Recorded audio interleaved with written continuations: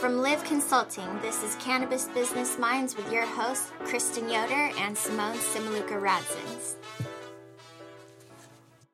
All right, so today's show, we've got a guest that we were just super impressed by when we were at the Emerald Exchange in Malibu in, I think, March of 2017. And we just hit it off with our guest named Mary Ellen. And beyond the fact that she has done tremendous amount of things for the community in Humboldt, but not only that, but for a business, we just wanted to get her on the show. And so we had a follow-up call with her almost like a month ago, and we're even more impressed by that conversation of all the things that she's doing, and we just had to get her on the show. So we were kind of bummed that we didn't actually record that call, so we're going to reproduce it now. Yeah. So Mary Ellen, thank you so much for coming to the show and being on Cannabis Business Minds. Well, thank you for inviting me. I'm very excited.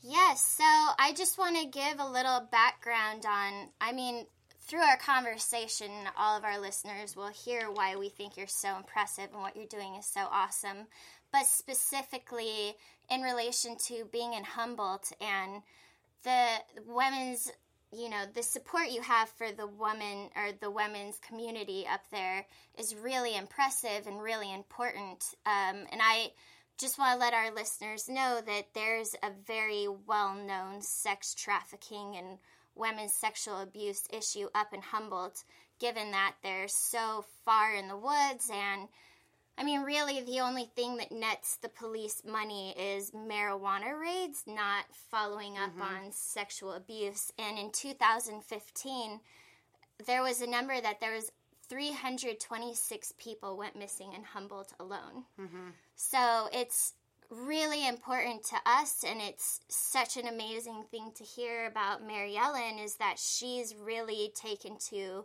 helping out women, giving them a community, on top of all of the other impressive things she's done. So we're really excited to have her on the show. Yeah, and we wanted, just to emphasize that, we just wanted to get your perspective and for the listeners to understand kind of your evolution into the cannabis industry, because you, in my mind, are a trailblazer. You're positive, you're energetic, you've accomplished a ton, and you've empowered so many women in the cannabis industry. And if you could just kind of start with, how did you get involved in the industry, and what are you doing right now in 2017 in Humboldt?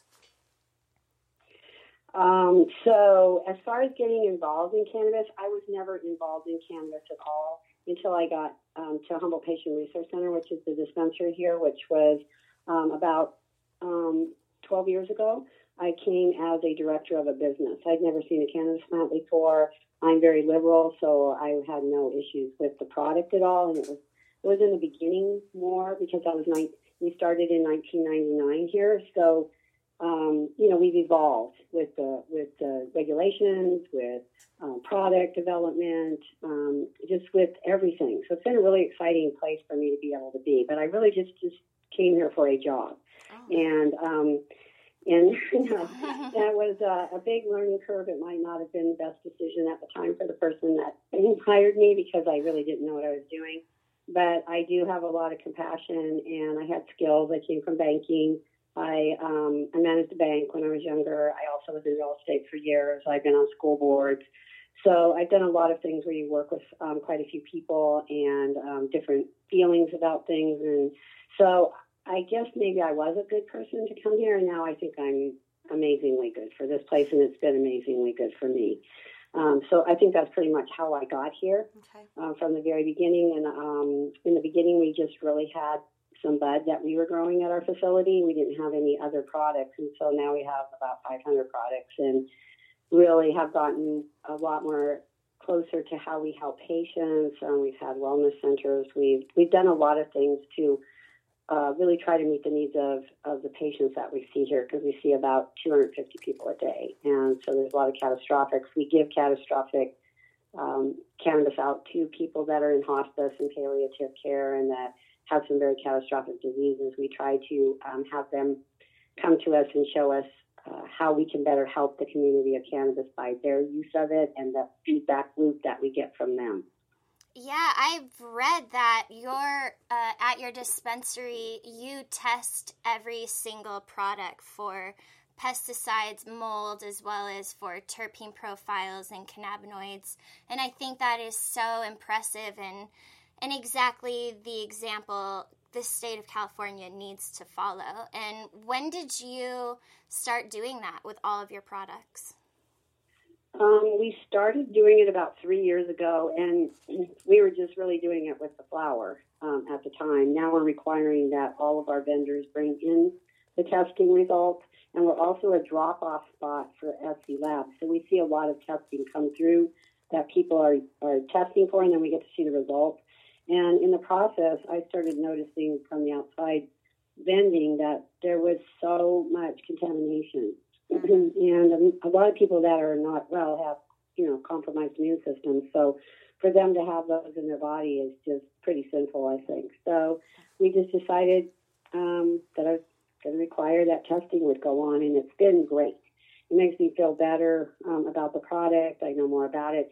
We were testing all of our own product, our own bud for the terpenes. We don't expect that all the other products are terpene tested, but for the cannabis, we've been doing that on our own. And then as of last week, we are starting to require, we have some of our vendors testing for terpenes, but terpenes are a super huge thing.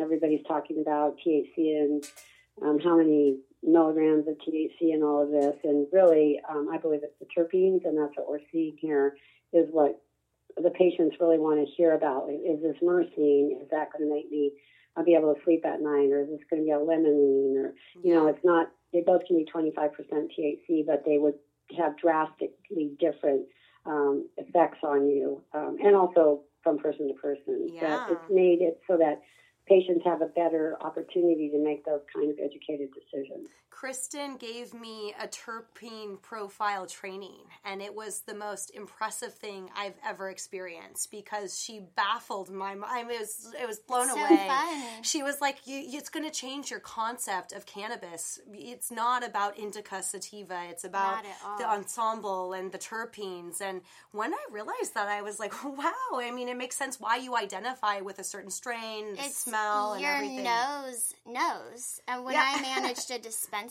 you couldn't sell anything that looked beautiful and had no smell. And it's not like we were even aware that we like a certain flavor. We didn't realize it was a terpene profile. And it makes me all warm and fuzzy to hear you talk about that and to be reinforcing it with your patients, because I find that I know about terpenes. I don't even know how to buy cannabis or anything now, because that would mean that the other person I'm talking to that's selling it actually knows about terpenes. And unfortunately, the Southern California is not nearly as advanced as Northern California. No, but also, I mean, we did a lot of research about your company, and, you have this training program for your employees. Can you talk to us a little bit about that training program? Do you include kind of the education on all the flower? Will you walk us through that? Yeah, so every person actually that's hired here, not just the bud tenders, but everyone that we hire, even people that are cleaning in here, they need to go through a program that's used for doctors and nurses to get certified on cannabis. And so we purchased that availability to be able to send all our staff through it. It's a computer. They sit here in the facility, and it takes them probably about a week. It's pretty advanced, but we don't expect you to know everything. We just want to get you really on the road, and then you can fill in all the gaps later. But they go through that, and then they have a week of going and just shadowing, and then they get put on the window, and they get a lot of help from the other bud tenders. And we have my head manager. He is very, very, very well versed in cannabis, so he helps a lot. We meet with vendors, talk to them about their products.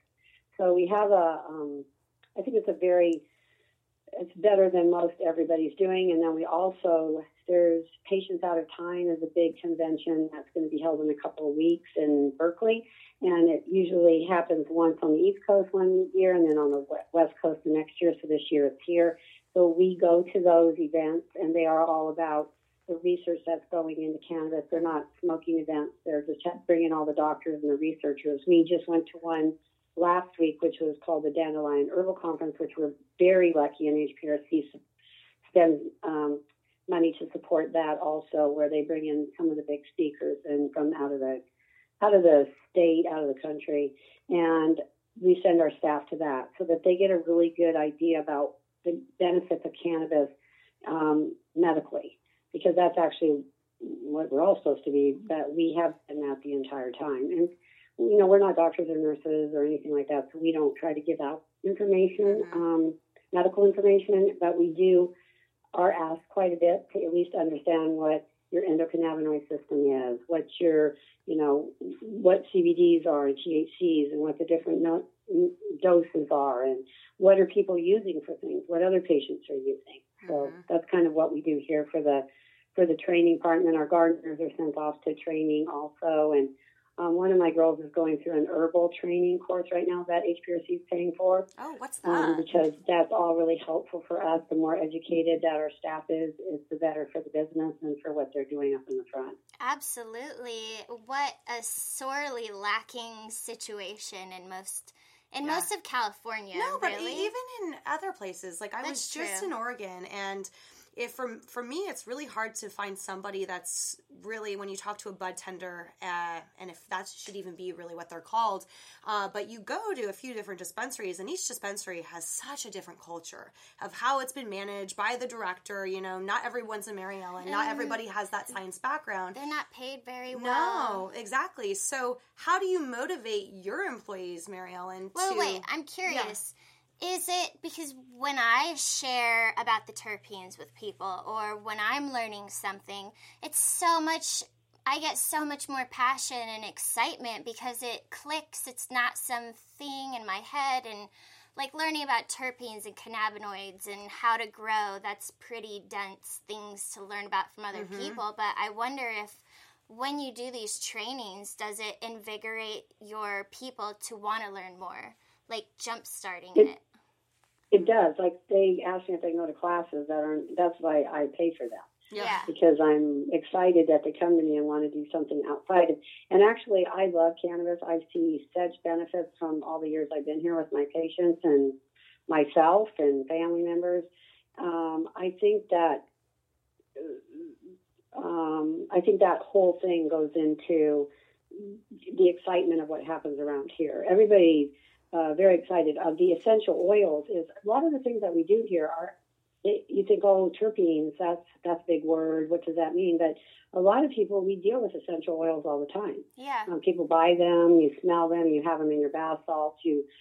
People put them on their bodies, they put them in their teas. We're pretty used to the essential oils, and when you open up a lemon and you smell it, and that's limonene, and so the different scents, we're already very accustomed to that, I think. Yep. And then we're just calling it a different thing, but that whole smell experience is in the cannabis, and you want to try to protect those oils as best you can so that you can get those into your body. So I think that everybody here, I think that excites people, that I am open to letting you do that and love you to do that. I think the other thing is that this is a good place to work, that they get paid good. They have health benefits. They have dental and vision and medical, and they can go to the local gym here. If they need to be off to go take care of their children or coach basketball with their children, I give them time off. So you spend a lot of time at work. And for me, the better employees that I have are usually based on how I treat them and how I respect them, and realize that this is only part of their life, that they have a whole life outside of this place, and that I need to support that life also. So I think it makes it so that I get a lot of positive feedback about working here. We get applications every day that people want to come in. Well, and it's in cannabis, and we are in Humboldt. Yeah. And you're in Humboldt. You're in the epicenter. We do get a lot of applications, but we don't just look for people that are in cannabis or know about cannabis. We can train you. So we need people that have a lot of skills. It's not just that you know about cannabis. I mean, just to be able to work with the public is a really big thing that is required here, and be compassionate and caring towards people. And not everybody has that. Yes. And to be able to work under stress. And a lot of things are going on all the time. There's a lot of sickness, a lot of death, and a lot of really good times too. And all the things that the patients bring to us is a privilege for us to be around them for all of the time that they're with us. So I think they find value in their job. If you have value in your job and you feel that you're doing something positive, I think it motivates you. And if you don't want to do that, then you probably end up not working here. And you leave on your own. I don't usually fire you. Usually you're like, well, this is not really what I want to do, or I want to go be a grower and I want to make a lot more money, or I want to, whatever their reasons. And that's okay, because when they're working here, they're doing what they're supposed to be doing and making the place better. And then when they leave, we wish them luck. All right. So we're back, and we were talking to Mary Ellen, and we were just learning about kind of how she treats her employees and how it's so important to not only the patients, but to the collective and the dispensary as a whole. And I just have to say, having worked at a dispensary in 2005 to 2010 in Los Angeles, that was kind of like Humboldt in 99, or, in the beginning when they were medical patients, and a medical card was not your ticket to a weed store. And in Los Angeles, there weren't a ton of dispensaries. And, it was just me and another girl at my dispensary. It is emotionally, physically draining to be helping people that are going through a lot of illnesses. And it makes you so much more interested, so much more in tune with the medical aspect of cannabis. I think it's really easy to get lost in the money and the profit, but what you're doing up there is still true to the Compassionate Use Act, which is to take care of sick people, and it's also amazing to see them get better. Yeah, and also taking care of sick people while rewarding people that are helping, right? Exactly. And like when you think about take care of your own, it's like you are, in California, we're going through a for-profit transition, so clearly now you can make a profit, but clearly you've got wellness at the epicenter of what you're doing as your business. And I want to talk to you a little bit more about that, and then we'll get into kind of your women's division. On our phone call, and I think even at the Emerald Exchange, you mentioned that you wanted to do more with wellness, and that it was kind of just beyond the dispensary, but you also were trying to do more wellness programs. Can you talk to us a little bit about those? That's my big love right there, is that a few years ago I did have a little wellness center in our town of Arcata, but because of all the expense of going through getting conditional use permitted and all the things that were required, I had to decide where to put the money, and I put it into that first. And so we closed that down, but my dream has been to open another wellness center, which we're going to probably do in about a month or two. So we picked up a very large building in Eureka, which is about 9 miles from here. And we're going to, I'm not exactly sure exactly everything it's going to be, because I don't want it to be just me saying. I want to be able to include all the people that are interested, the players. I'm sorry. And so what we're planning on doing is bringing in a nurse that we have that's amazing, and knows lots about cannabis. She knows lots about, she worked for hospice and a myriad of other amazing places. And so we can have our patients start meeting with her, especially my catastrophics that we do give cannabis to be able to track them. I love cannabis, but I also think we need to look at a holistic approach to our health about our exercise regimen and about what we're eating and our stress management. All those things play such a role in our health. So the wellness center will be things like, it's in a downtown area, and so we can have, say, yoga at lunch for the people that work in all the offices, or we can have all these different workshops and bring in professionals to talk about about staying healthy as well as when you're not healthy. Because the best thing would be is to not get sick, is to not have a catastrophic illness. They're way easier on you than when you're trying to fix something when you're in a state of turmoil from being so ill. Yeah. So that's what we're working on next I'm working on a few things, but that's my next big push is to make sure that I have a wellness center for our community. We have a lot of drugs in the whole state, but we're seeing a big influx of addiction and mental health issues. And so how can Humboldt Patient Resource Center be a part of being compassionately caring about those subjects, and how can we help our cities with that process? So we're hoping through the Wellness Center, we're going to see some amazing things happen. I'm really excited. People are starting to come to me all the time. I teach this, I do that. I love to give classes. I went to a class yesterday, a workshop that was on how to solve problems.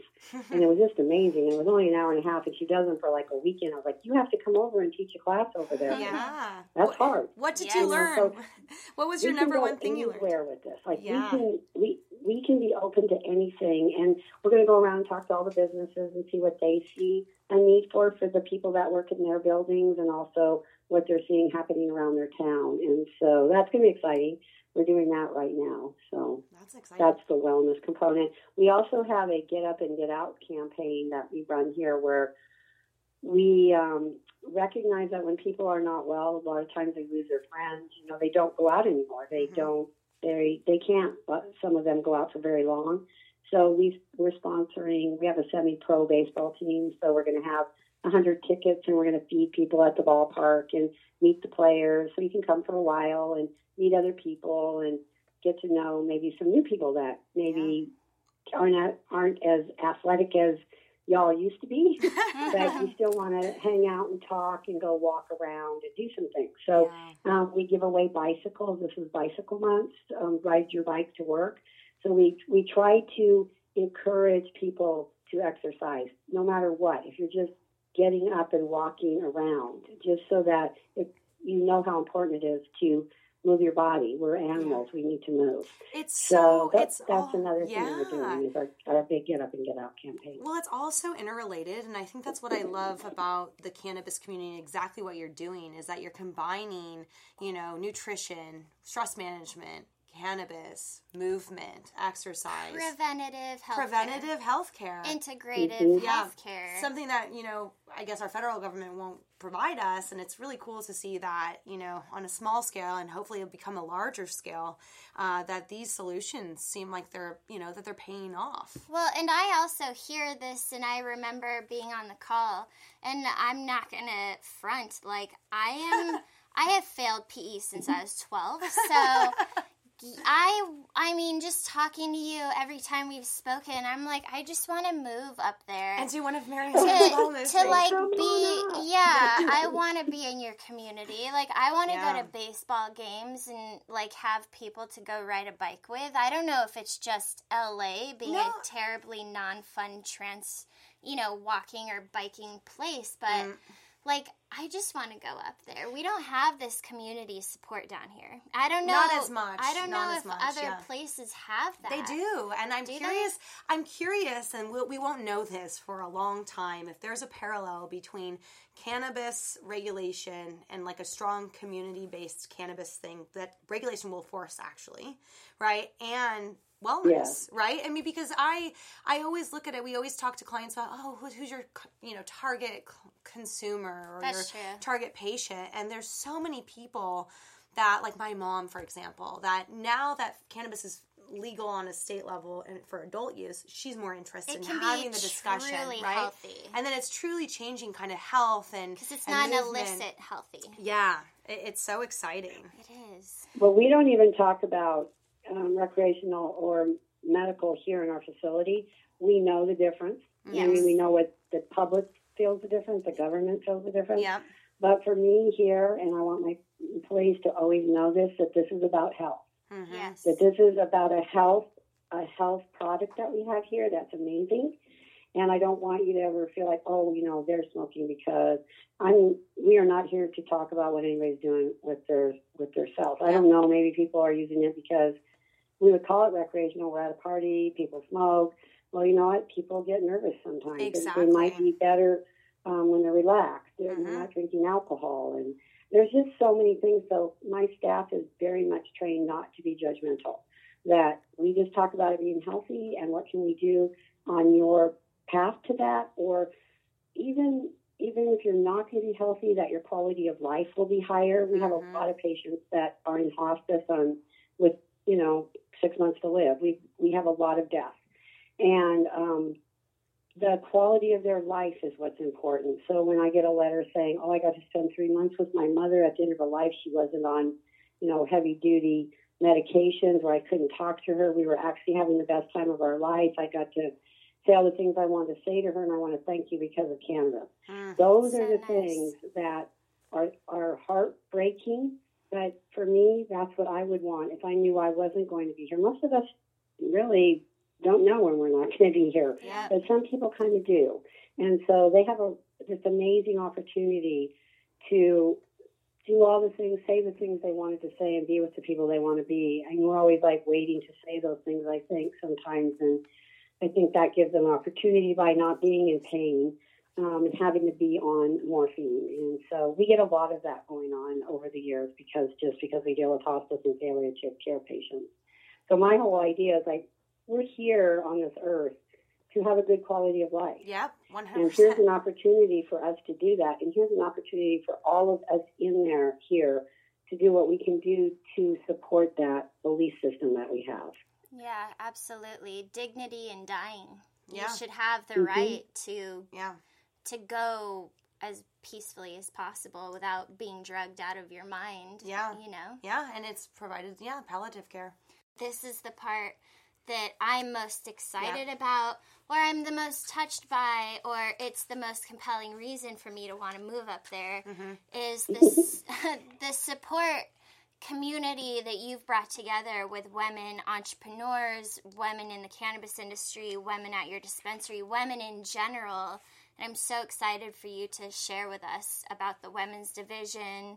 The women's think tank. Yes. I mean, when we met you, you were supporting, it was amazing. So we met you, you were with, I think, 3 or 4 other women, and you had brought everybody up to kind of let them pitch their, not even pitch, but just show, I guess, the Southern California community their businesses. And we realize, women in the cannabis industry, there's a statistic that there's 38% are CEOs of, women represented, but still that's a minority. Yeah, it's really hard. It's a very hard minority. And in all reality, all of our clients are men. I don't think we have any one woman as a client. And, we really were touched by what you've done. And not only what you've done, but the results that you've been able to achieve with empowering women. Exactly. So tell us about your think tank and the women's division.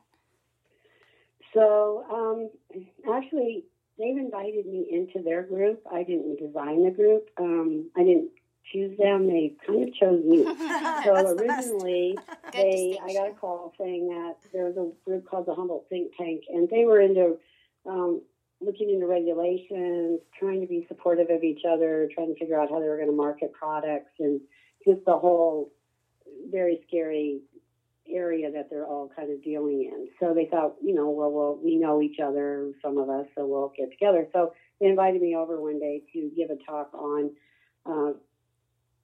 kind of a point-of-sale programs or regulation programs that are going to be required. And after I was there for a few minutes before I started talking, I realized that they weren't really ready for that yet. So I started it off with, you're not going to need any regulatory software because you're not going to be in business next year, probably, if you don't get your permits. And I don't know if you understand how really important that is if you've read the guidelines. Oh, we do. Yeah. We don't really know what's going to happen with the state yet. Back then especially. And so, but as what we know, they're saying you need to get a city or county permit before you can apply for a state. So none of them had applied, and their big conversation was they had no kitchens, that they needed kitchens to be able to get their permits through. So I got on that wagon super fast and I paid for them to have someone drop a business plan for them so we could maybe get investors. But we have a place up here called the Arcata Food Works where it's a large area where you can rent kitchen space for regular food. And I thought, we should do something like that. Everything was extremely expensive when I started looking into it. But what we did do is, so my main focus in the beginning was try to get them permitted. But then I also noticed that they some of them are my vendors and some of them are not my vendors, and they're making products that don't have a lot of markup on them. And I can sell bud all day, flower all day long, and there's a markup, and it's relatively higher than if you were selling me salve. So, and I don't sell a lot of salve, and I don't sell a lot of the bath salts like I would if you were growing bud. So I was thinking, well, you need to go out and see and let everybody know how great you are. I don't know if you know, we're kind of up here, they call it behind the redwood curtain. We don't get out a lot. So we need to get out. So the first thing we did is we went to the Emerald Cup. And that's like 30,000 people, 400 booths. And I took 12 women from the group. And so they all worked in like a little 2-foot space. And we were very popular. We had a 3-booth area. Everyone was trying to come. It said Women of Humboldt, and it was crowded all day. They did really well. But what I took away from that was people love them, and they want them to make products, and they want them to be a part of the community. And I don't want it to be that it's only the big makers of products, and they're all from out of the area. This is our area. This is Humboldt. We should be able to hold on to our market on some level, a big level. So that was exciting, but then what happened is other people got turned on by the idea and said, hey, you want to come to Emerald Exchange, and that's where we met. I met you. Yeah. So, and so we were only allowed to bring like 4 women to that. And then we had an event here, which we took them to. And so the idea that more than like trying to sell anything, which they did do, we were able to get product out, was for you to say, meet Ellen from Honey Bee Buzz. And when you meet Ellen, you recognize that she has her own beehive, and she grows her own organic cannabis. And so when you sit in her bath salt, you feel the love. Like you know her, and you know that she cares about you. And that was the message I was trying to get them to conceptualize, which they did. And so then we went on to, and I'm very supportive of it. Lots of meetings, but it's been very scary to watch their faces. Will I be in business next year? That's a scary reality. I've gone everywhere trying to figure out what to do. And it's really, I don't really need to do it. I don't need to buy products locally. I can get products out of town. But this is my community. This is where I've been since 1972. I love Humboldt. I am a woman who lived during discrimination, who lived during sexual harassment, who was a woman's feminist. I've been there. So I'm not against men at all. Actually, all the men in my life would love me to be as strong as I want to be. That's a positive thing. Exactly. As strong as we are as women, as successful we are as women and stand beside our men, that's what makes us all great together. So we've been very supportive of the men in our business because they've been the main ones in the business. They've been doing the flowers and they've been doing the concentrates. And then the women have been quiet. And a lot of the reasons is because it's been illegal. They've been raising their children. There's been chances that they could have their children taken away by, this Child Protective Services. And so there's been a lot of reasons why they haven't really been out as much as now that they're feeling like there's a path for them to get regulated. So I'm all for it. Like, let's go. Let's get it done. And so I work best in groups personally. Even if I'm with men or women, I have a tendency to be better if I'm working with a lot of other people that are able to come up with ideas. And these women are extremely intelligent. They've been doing it for a long time. A lot of them have college degrees. They're compassionate. The reason they started doing it was because they were trying to help someone, whether it was themselves or a family member. They are very cooperative with each other. It's not all ego. They have the same products on some level. They might have the same kind of tinctures, a little bit different, and they talk to each other. How's that working? And how are you doing this? And very sharing community of women. So I'm going to be very supportive of it. Yeah.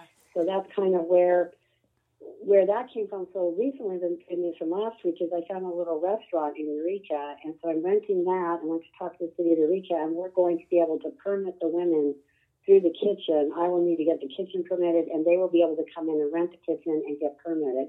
So it's kind kind of a Band-Aid, and it's kind of a quick fix for them as they're finding other kitchens, which would be a more permanent situation where they have their own kitchens, or the city of Eureka is thinking about putting in kitchens or encouraging people. But for right now, I've been concerned because it's getting near the end, going to be near the end of the year quicker than we think, and we could be not where we should be. That's so amazing to have that kitchen.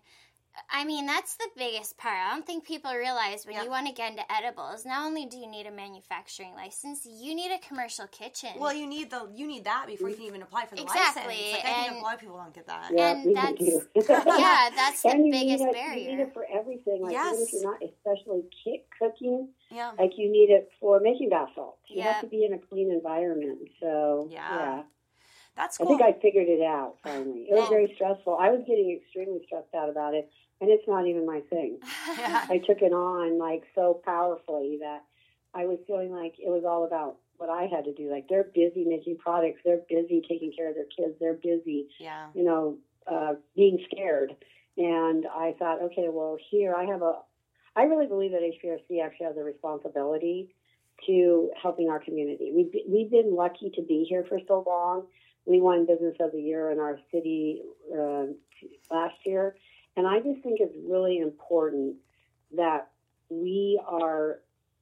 everyone's like, oh, you're on the leading edge. You've been there forever. Well, if we are, that's great, but then that gives us a lot of responsibility. Yeah, you have to pave the way. I feel that here. Yeah. It's not just about me and us. And sometimes, I'll do something and staff will like, well, you could pay us more money instead of doing that. I'm like, we already being paid really fairly, and you have a lot of benefits, and this is what we should be doing. So I appreciate that. But that's not what our goal is here, is for everybody to make, crazy money. Yeah. And this actually is real business right here. We get paid fair, they get benefits. That's really all you really, and I think have good working conditions. I think that needs to be reiterated, is you just got Business of the Year being a cannabis company, so you're competing with all these other businesses. You talk about how important the team and the employees are, and treating them well, and training them. And I just want people to understand how critical this is. I think that a lot of times we get caught up in moving and chasing money or dollar signs or other targets, and we forget that without a strong team and a solid vision. It seems like, Mary Ellen, we didn't ask you what your mission is at all of your enterprises. I think when we ask you, we'll be probably like, oh, yes, that makes sense. But clearly a strong mission to get what you want, and you really want to help people. It's your higher cause. It's your higher cause. It's like Tony Robbins and other people say, there's got to be something higher than yourself, higher than paying your bills, that keeps you going through the tough times. And it sounds like you've really laid that out nicely, and when you see a need, you address it, and otherwise you are cultivating, excuse the pun, but you're cultivating a strong community, and you're cultivating healthy employees, and you're cultivating healthier patients, and overall it's better. There's no downside. It's people, planet, profit. And we are getting ready for the speed round. Are you ready?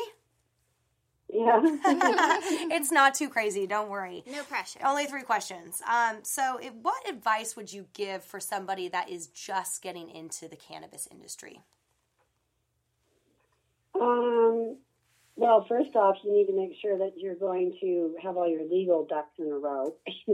I think that's something that people aren't really doing. They're starting with all their products and all of their transporter stuff and everything, and they're not getting their entities signed up and filled out and figure out how can they even do what they want to do in the city or county. That we see that a lot. Well, you're just not allowed to do that there. What are you talking about? You just bought a building over in that area. So there's a lot of that. So I would say that was probably something you really need to figure once you decide that you're going to get into it, and to have a really good product, to make sure that it's something that you feel that you're going to be able to be passionate about and be able to get out into the market. Talking a lot to other people is probably a really good thing, having a support group, because there's a lot of fear when you start getting into this and the unknown. So, and you can't know everything, and some people know certain things and other people know other things. I think that's one of the things.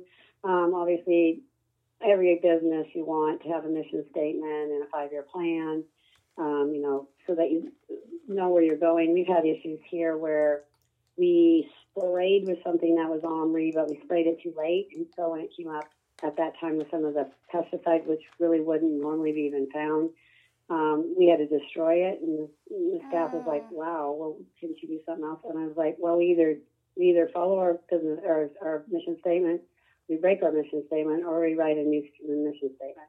And I love this mission statement, so that's what we do. Because on our mission is that we have clean medicine. So if it's not going to be clean, we are not going to put it out there. Yeah. So mission statements really make your life easier. I was on a school board for a long time, and a lot of times it would be like, for me, when we're making decisions, what is our mission here? If that is not our mission, then don't be wasting time on it, because it's not part of where we're trying to go. And then just having a 5-year plan, like where are you planning on going? How are you going to get your money? How are you going to make money? How are you? I mean, people always, especially women, have a tendency to be feel like it's bad to make money. No, it's not. You can't do anything about it. It's not a bad thing. It's just how you make it and what you do with it.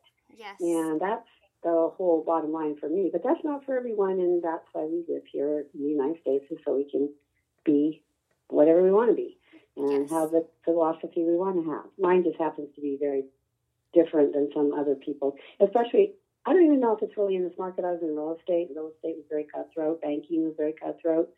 So everybody's like, well, cannabis is very cutthroat. I don't know. That's where I lived.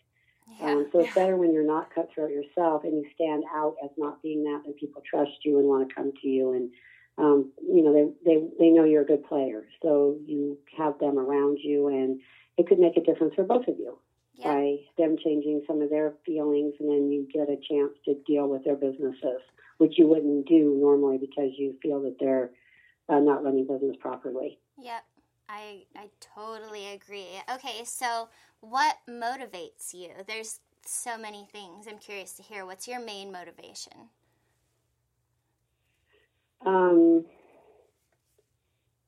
Probably my main motivation is to do right by people, no matter who they are, is to make sure that if I have the availability to help, then I'm going to do it. And it's outside of here also. It's just always been that way for me. I've always been a caregiver kind of person.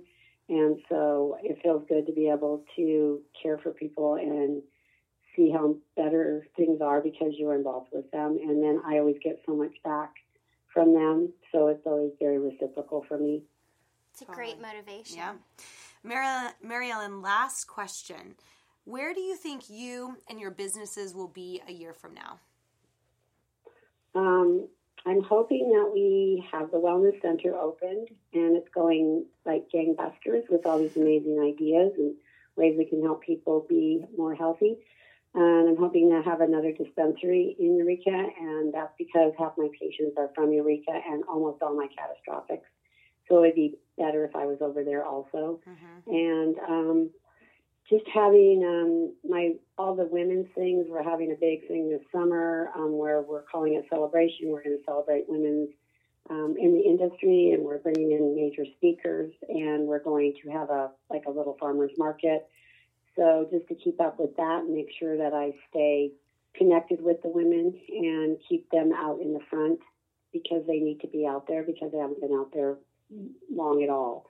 So, and then still be here. I'm actually 64 years old, so everybody's, are you going to retire? I was like, no, I've been waiting forever for this. This is my time. This is what I've worked for. No, I'm not leaving. This is where I want to be right now. This is the perfect time. Because there is a lot of stress that goes into getting to this spot. There's, going through all regulations before they were regulations and people not being very excited about cannabis and saying negative things to you and calling you a drug cartel and just things like that. It was like, whoa, I'm not used to that. Wait, back up. Yeah. So it's been a long road that a lot of people are complaining about what's going on right now, which I do see some problems with what's going on with the new regulations and things and the money and the fees it's going to cost and the worry about who's going to be in charge of what. But we haven't had an opportunity to do this before. Yep. So we really should be very involved in it and be really good players so that people don't say, wow, we knew we shouldn't have done that. We need to stand up and say, we deserve to be this. We've been really good. Can we renegotiate some of the things that are going on? in a year or two. So I'm just happy that we're allowed to have people come out and be a part of the game. Yep. Give them a chance to prove themselves. Yep. Yes. Mm-hmm. Awesome. Well, it was such a great conversation with you. We knew it would be. And I still totally want to move up there just to hang out with you. Well, you just come on up. It is the most beautiful place ever. I mean, we do have very mild weather, so some people have trouble with that, but that's how come we have all the beautiful redwood trees here. Yeah, and the great cannabis. And it's a smaller community, too, so like somebody you talk about L.A. or Sacramento or San Francisco, those are such big areas. So what I would suggest is people just, and you say this in your own home, you can't always make world changes, but you can make changes in your own house, with your own family. You can make changes in your own business. You can make changes in your own community. So start small and not expect that you're going to change everything, but that change could become infectious. Yes. And then it could make changes other places and changes in your own self. Yeah, absolutely. So keep up the great work. Yes, and keep inspiring, because you've inspired us and continue to inspire the Humboldt community. And thank you so much for being on Cannabis Business Minds. Oh, thank you for inviting me, and good luck with this. I look forward to hearing the podcast. Yeah, awesome. Thank you. Yes, thank you. All right, what a great interview with Mary Ellen. I love her. She's excellent. Yes, I wish she lived in LA. I wish we had people like her in LA. And I think we do. I think we need to find them, and we could perhaps be those people. But the point is, what was your takeaway? I mean, people can't see. I'm like smiling really big because I could never be Mary Ellen. She's way too positive and active. Like, I need a Mary Ellen in my life. Or something, like, I don't know. She's amazing. And what I take away from that is that she is one person, but it seems like everything she's done and everything she cares about, she executes. I think that's something we always talk about, is you can strategize as much as you want. You can plan, which nobody does, by the way. But if you did, like, even then, that's not enough. It's your execution. Put the foot to the pavement. And just like I keep hearing from these positive motivational speaker people that I don't relate to. No, I'm just kidding. It's, you have to have a higher mission than yourself, and that will guide you through the difficulties and being up against adversity, and I think Mary Ellen encompasses that. Yeah, and I think that two things. She 100% encompasses this. She does it through her mission statement, which a lot of companies forget to do. Oh my God, I super agree. Mission statement. Hello, I think a lot of companies are like, okay, revenue streams, financials, or even your marketing, business plan. I know, but the business plan, it's like, I think you have to have a you do have to have a mission statement.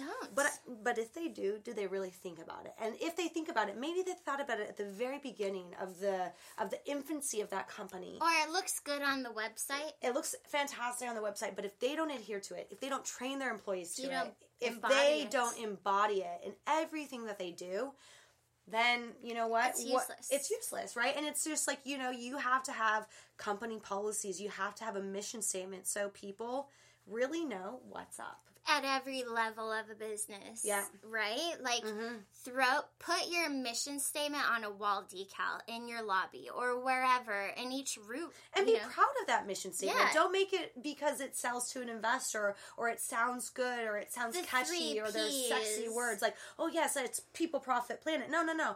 What does that even mean? You got it. Yes, exactly. For each company, what does that mean? Exactly. And it's so different. If you're a company based in Humboldt, you are going to probably have a very different mission statement. And literally, than Los Angeles. How many consultants do you go to that are like, yeah, we'll do your business plan and your projections, but how often do they drive home mission statement? And even that's something I've been thinking about, that I'm always like, dude, what's your mission?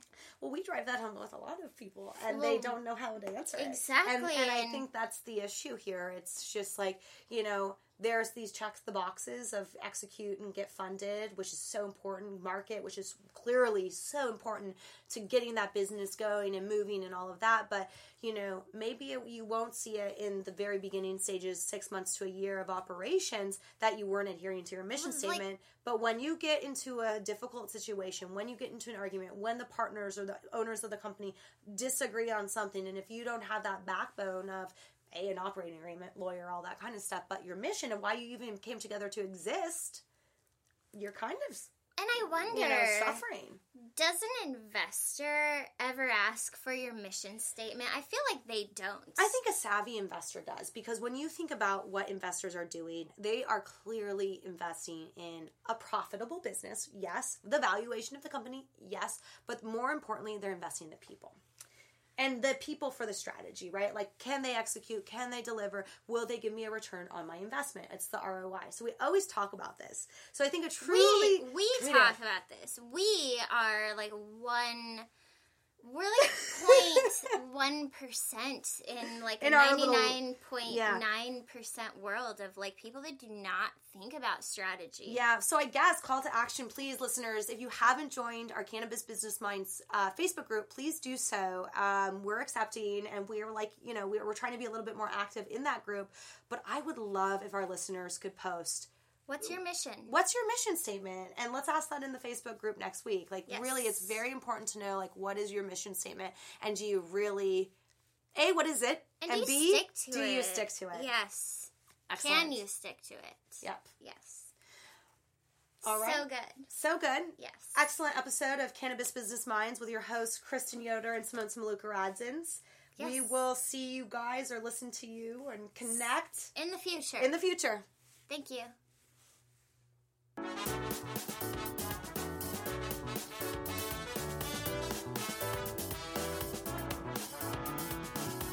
Cannabis Business Minds is recorded by Simone Samaluka-Radzins and Kristen Yoder.